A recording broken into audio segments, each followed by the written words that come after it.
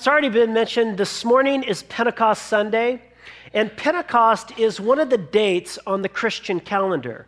Now, the Christian calendar is not something that was invented by the Bible. It was something that in the wisdom of the church, they sought to order the life of the Christian community over the course of a year around the great events in redemptive history. And so as a result, we have Christmas, and we have Easter and Good Friday, and these great events in salvation history, these great events where God has acted and we respond, and so the church has ordered its life around these events. And if you pay attention to how the church calendar is ordered, you'll notice that it follows the order of the Trinity. And so the season on the church calendar of Advent, we primarily are focused on the promises in the Old Testament leading up to the birth of the Messiah. And so in a sense, you could say that it focuses on God the Father and his promises to the nation of Israel. And then from Christmas to Easter, there's the season of Lent, and then there's Good Friday, of course, and Easter Sunday, which focuses on the person of Christ. And then Pentecost Sunday takes our attention onto the Holy Spirit. Now, I think probably for most of us, we get God the Father, and we kind of understand God the Holy Spirit, God the Son, but the Holy Spirit for a lot of us is a little bit fuzzy. There was a big tome that was written on the Holy Spirit by a New Testament scholar named Gordon Fee. The title of it is God's Empowering Presence. It's this brilliant, this wonderful book exploring the nature and the work of the Holy Spirit. Well, he opens up this book with an anecdote about this student who approached a colleague of his and made this comment. He said, God the Father makes perfectly good sense to me, and God the Son I can quite understand. But the Holy Spirit is, quote, a gray oblong blur. And I think for a lot of us, that's kind of conceptually what comes to mind when we think about the Holy Spirit. It's just this gray oblong blur. There was a survey put out by Christianity Today a few years ago entitled Evangelicals and Their Favorite Heresies. That's a great title. And in the article, they talk about how a lot of what we think and say about Christ and the work of salvation is really a bit off. But they go on in the article, and the author writes this. He said, if evangelicals sometimes misunderstand doctrines about Jesus, the third member of the Trinity, the Holy Spirit, has it much worse. More than half, 51%, of evangelicals say that the Holy Spirit is a force and not a personal being. And so most evangelicals, according to this survey, believe that the Holy Spirit is some kind of impersonal force and not a personal being. In other words, there's a whole lot of us out there that think about the Holy Spirit the way that Obi-Wan Kenobi spoke about the Force. And do you remember what Obi-Wan said about the Force? He said, the Force is what gives the Jedi his power. It is an energy field created by all living things. It surrounds us and it penetrates us and it binds the galaxy together. And I think for a lot of us, we think about the Holy Spirit that way. The Spirit is that which empowers us, especially the real Jedi Christians who do those special things like speak in tongues and prophesy and perform miracles and such.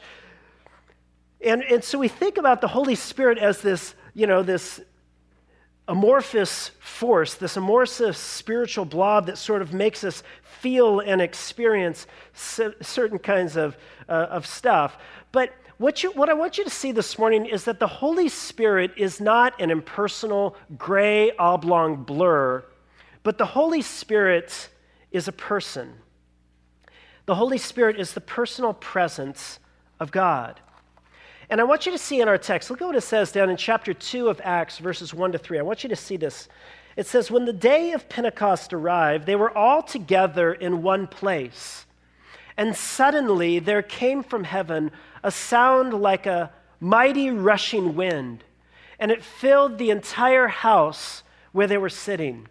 And divided tongues as of fire appeared to them and rested on each one of them.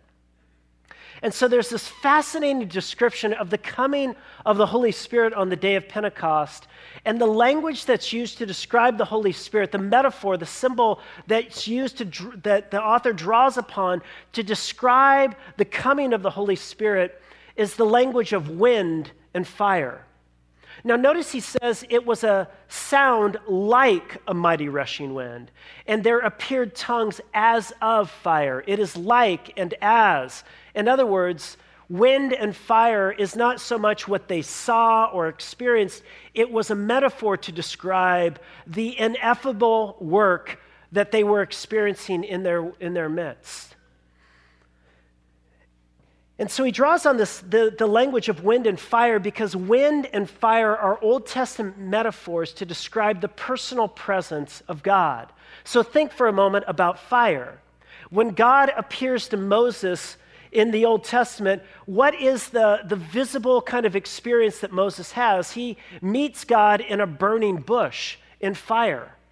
And then when God's personal presence leads the children of Israel through the wilderness, it's in a cloud by day, but then in a pillar of fire by night.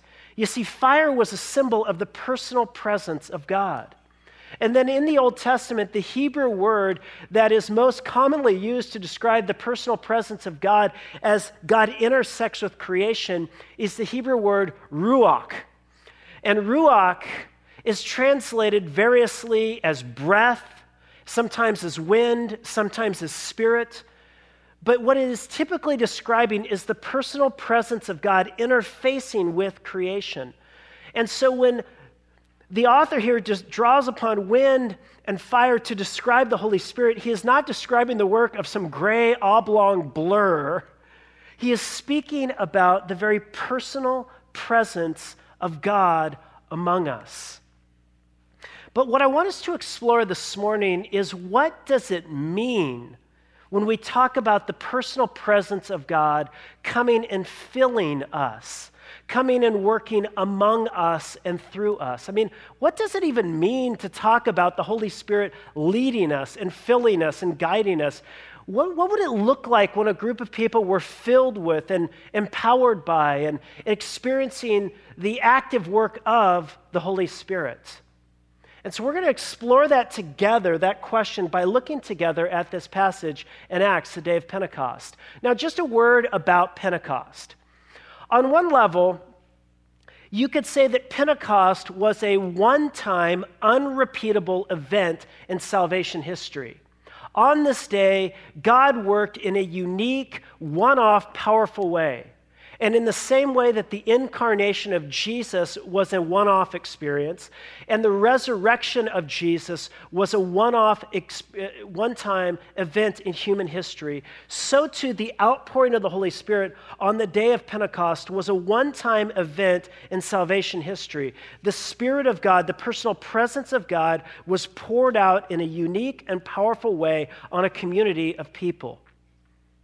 But on the other hand, at the end of the day of Pentecost, Peter declares that the promise of the personal presence of God, the Holy Spirit, is not just for this group on this day, on this event, but he says this promise of the Holy Spirit is also for you.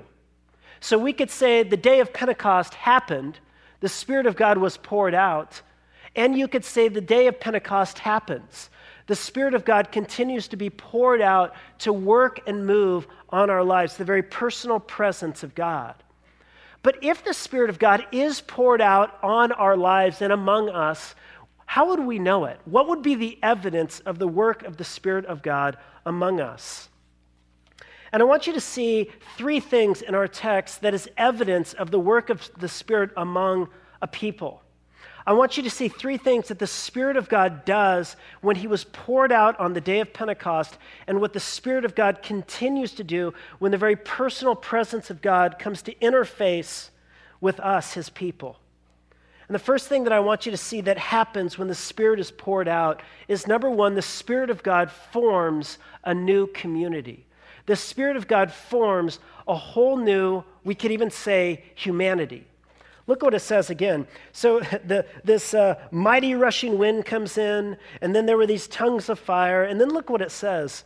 and they were all filled with the Holy Spirit and began to speak in tongues as the Spirit gave them utterance.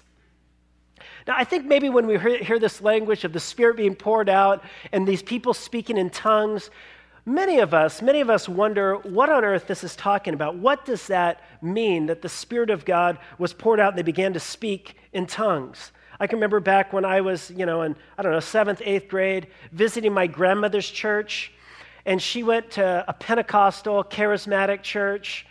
And I remember there was a moment in the service where everyone, the whole service, it felt like a congregation of hummingbirds. There's this, and there was this audible, inarticulate mumblings, and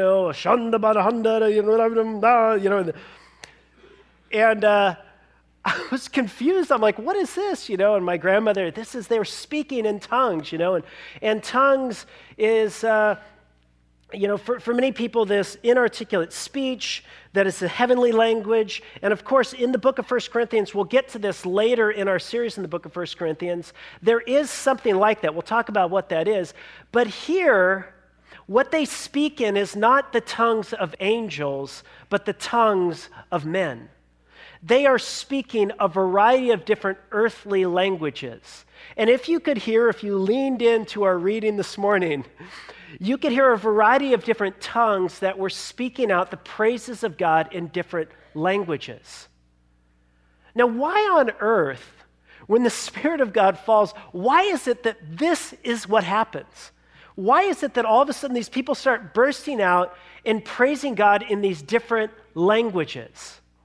Well, I think what's happening here is a reversal of something that happened after the fall of humanity into sin.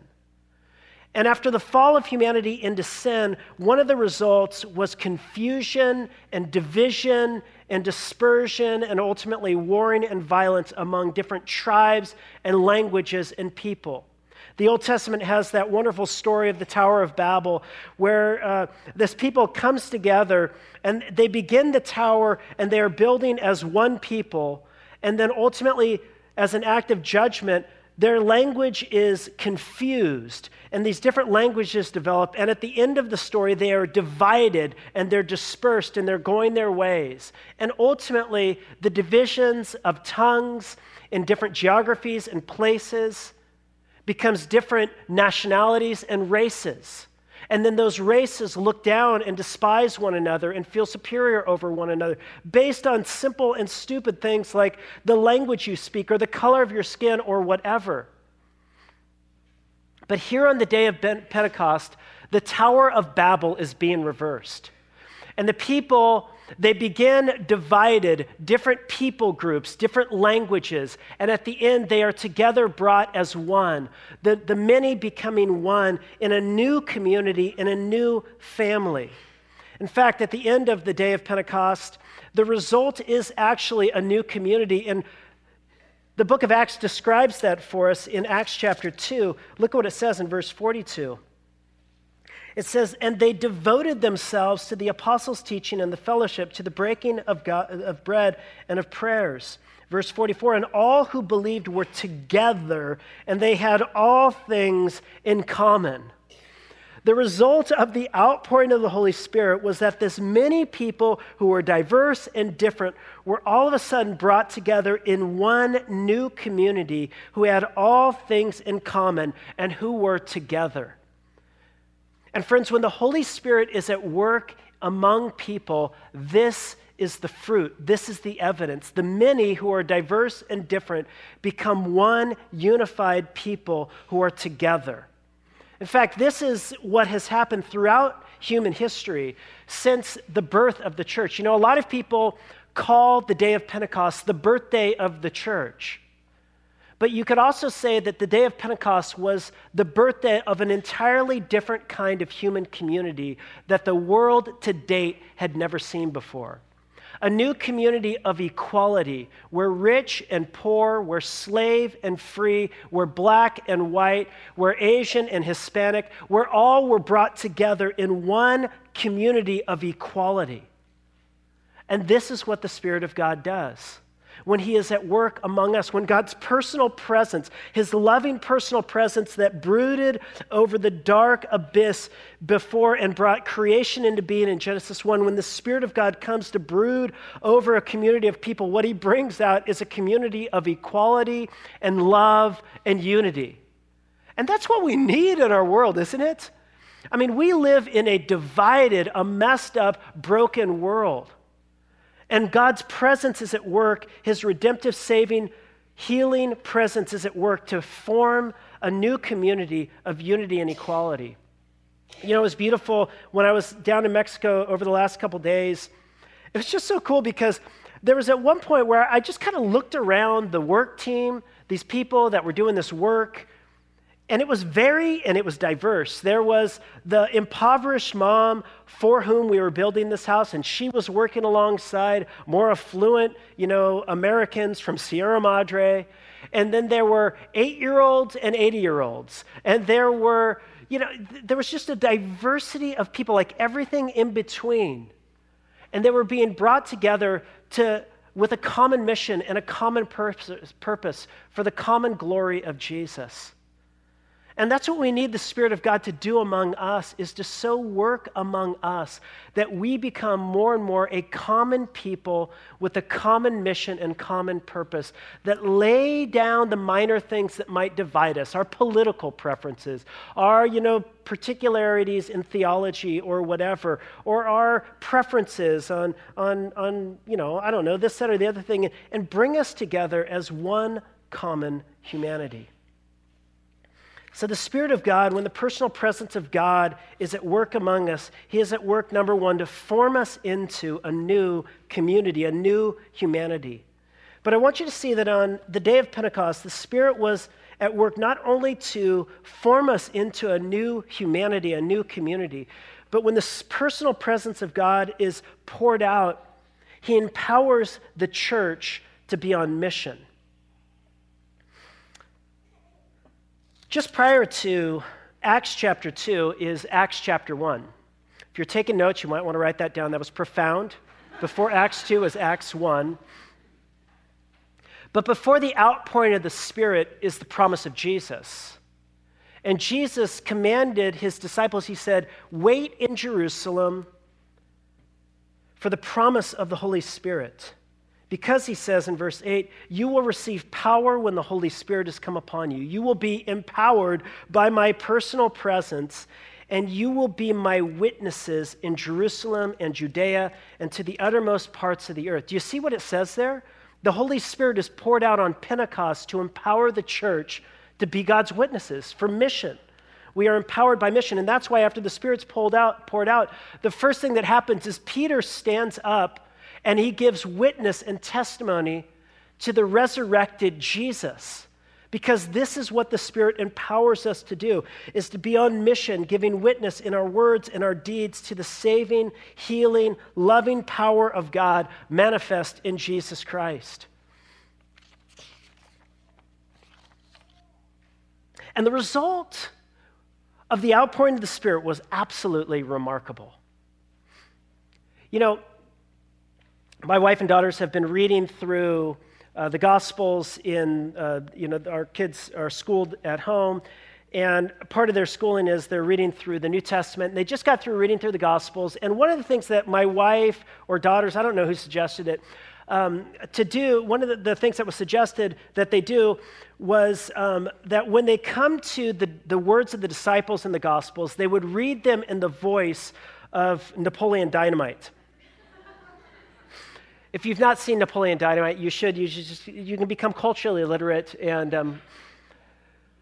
But they would. Napoleon Dynamite is this kind of nerdy, ultra nerdy high school kid who's got this kind of like dull sense about him and kind of a bad attitude. And come on, I'll do it. Okay, This kind of like is his speech. And so they would use that kind of speech whenever they read the words of the disciples. And they said, it's remarkable how well it makes you understand what's actually happening in the Gospels. And then interestingly, when they read the words of the Pharisees, they would do the voice of Kip. And so Napoleon was the disciples and Kip was the the Pharisees. But they said something interesting. They said, when we started the book of Acts and we tried to read the words of the disciples in the voice of Napoleon, it just didn't work anymore. And I said, that's a sermon. I mean, that's transformative. The Spirit of God comes in and transforms this group of people, and he makes them his faithful witnesses. Barbara Brown Taylor, a preacher, put it like this. She said, the Holy Spirit performed artificial resuscitation on a room full of well-intentioned bubblers and turned them into a force that changed the history of the world. The Spirit of God took this group of frightened, marginalized, small, only 120 folks gathered in the upper room. And at the end of the day of Pentecost, they were a group of 3,000 that went out and turned the world upside down. And the hinge that turned this group of well-intentioned babblers into being a force that turned the world upside down, the hinge was the personal presence of God. And Jesus knew this to be the case. That's why he said, wait. He said, you can't engage in my mission unless you receive my power. And friends, we cannot, I long, and so do you, I long to see us become more and more a unified community of love and diversity and equality, don't you? And I long to see this community bear strong witness to Jesus through our deeds of justice, through our works of mercy and compassion and love, and through our bold and confident witness of Jesus and his work in our lives. But you and I cannot do it alone. We need the personal presence of God among us. In other words, we need to live as dependent people. Now, don't get me wrong. I think sometimes when we think about the power of the Holy Spirit, we say, we've got to just let go and let God. And finally, when we come to an end of ourselves, that's when the new power of the Spirit in our lives begins. But I've always wondered, what exactly do you mean by that? What does it mean to come to an end of yourself and to let go and to let God? Are we not supposed to do anything? And I think a better model is the thought that God doesn't tend to turn a car that's not moving. Or if you want to walk on water, you got to get out of the boat. In other words, you've got to get in the game. You've got to open up your home to invite neighbors in. You've got to put yourself into uncomfortable, awkward positions. You've got to go down to Mexico and build houses with a group full of weird people from this church. You've got to, I'm just kidding with that. They're wonderful people from this church, right, Ron? Yeah. But you got to get in the action, and God empowers us when we begin to take our steps out in faith, and we begin to take risks. It is this that God empowers and moves. But what does it exactly mean when the Holy Spirit, how does the Holy Spirit empower us for witness? If you think about the whole word empowerment, empowerment is really about creating a people who don't live with ongoing dependence, where they always have to say, what do I do next? What do I do? I'm just totally dependent upon you. No, you're empowered to make decisions and to lead and to do this. What is it that empowers the church to lead and to make decisions and to get engaged in action? And that leads us to our final aspect of the work of the Holy Spirit that we see in this text. Not only does the Holy Spirit form us into a new community and empower us for mission, but he empowers us for mission by directing our hearts to God. Notice what it says back in the text. Look, it talks about all these people in verses 5 down to verse 10 who speak in all these other languages. And what are they speaking? When the Spirit of God moves in them, what do they begin to spontaneously and with a burst of joy begin to declare? Look what it says down in verse 11. Both Jews and proselytes, Cretans and Arabians, we hear them telling in our own tongues the mighty works of God. What is the Holy Spirit doing in this text?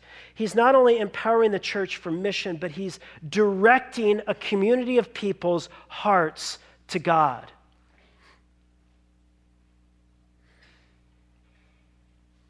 One of my favorite conversion stories is the conversion of the late founder of the movement of churches called Vineyard, whose name was John Wimber. And before he became a Christian, he described himself as a, quote, beer-guzzling musician. And he played, gigs with the Righteous Brothers and whatnot. And he describes how he was converted while, quote, chain-smoking his way through a Quaker-led Bible study, which, what a wonderful way to get converted. And after his conversion, he became this voracious reader of the Bible and just pored over the Bible. And the part of the Bible that he loved the most, that he pored over the most, were the Gospels and Acts. And one day he came to his Bible study leader and he asked him the question. He said, when do we get to do the stuff? And the Bible study leader was like confused. He's like, what do you mean? What are you talking about? He says, the stuff Jesus did, cleansing the lepers, raising the dead, healing the sick, casting out demons, that kind of stuff. When do we get to do the stuff? And the guy said, the stuff? He said, we don't do that stuff anymore. To which Wimber replied, you mean I gave up drugs for that? Now, of course, Wimber was onto something. That the Spirit of God does when he is at work among a community of people. He does begin to do, and he has done for the last 2,000 years. Globally, it's true of global Christianity, that the Spirit of God works to perform miracles and such like that. But the prime work of the Spirit is not to enable us to do kind of Jedi-level Christianity, where we're doing the stuff. The main work of the Spirit of God among us is to direct our hearts to God. You see, you were made for God. You have a God-shaped vacuum, a hole in your heart that can only be satisfied in the presence and in the love of God. And the Spirit of God, the very personal presence of God, was poured out on the church to make God's presence near to us so that we experience the glory of his presence, the power of his love, and we are changed. Great British preacher Martin Lloyd-Jones described it like this. He said, sometimes, I can imagine walking on the beach beside my child, and all the while I am with my child. But from time to time, I lift my child up in my arms and I give them a big embrace. And the filling of the Spirit is when the present God, who is all present, always with us, actually enables us to experience something of the beauty of his grace and his goodness and his love through his Son, Jesus Christ. Jonathan Edwards described it like this. He said, sometimes he says, you can talk about God, but he says there's a huge difference from talking about God and having an opinion about God, that God is holy and gracious. And he said there's a difference between that and having a sense of the loveliness and the beauty of that holiness and grace. And he said there's a difference between having a rational understanding that honey is sweet and actually tasting and experience honey sweet. And the Spirit of God, the very personal presence of God, was poured out on the church so that we might have glimpses and moments where we experience the love and the grace of God that comes to full expression on our behalf in the crucifixion and the resurrection of Jesus for us. And the means that he uses are his word, the good news of the gospel, and the bread and the cup very often, these tangible expressions of his love, that when we hear the word and we receive the sacraments, that God, by his Spirit, uses those instruments to bring near to our experience the reality of his love. And is this that actually directs the heart away from self to God. You see, you praise things that you experience as being lovely and beautiful and amazing. You go to that restaurant, you come out, you're like, you should go there. That place was amazing. That cup of coffee was incredible. That movie was outstanding. That book, oh, you should read it. You're praising because you've experienced. And this is the power that moves the church out into mission. It's a community of people who have been impacted by the love and the power of God. And that can only happen by the Spirit of God among us. We need the personal presence of God. When we pray for the Spirit of God to come and to fill us and to strengthen us and to change us, this is what we're asking for. And so I want to invite you, as we now turn to share together in the bread and the cup, to join with me in prayer and ask that God would enable us to experience, not just know and have a rational understanding of his love, but to taste and to see that the Lord is good.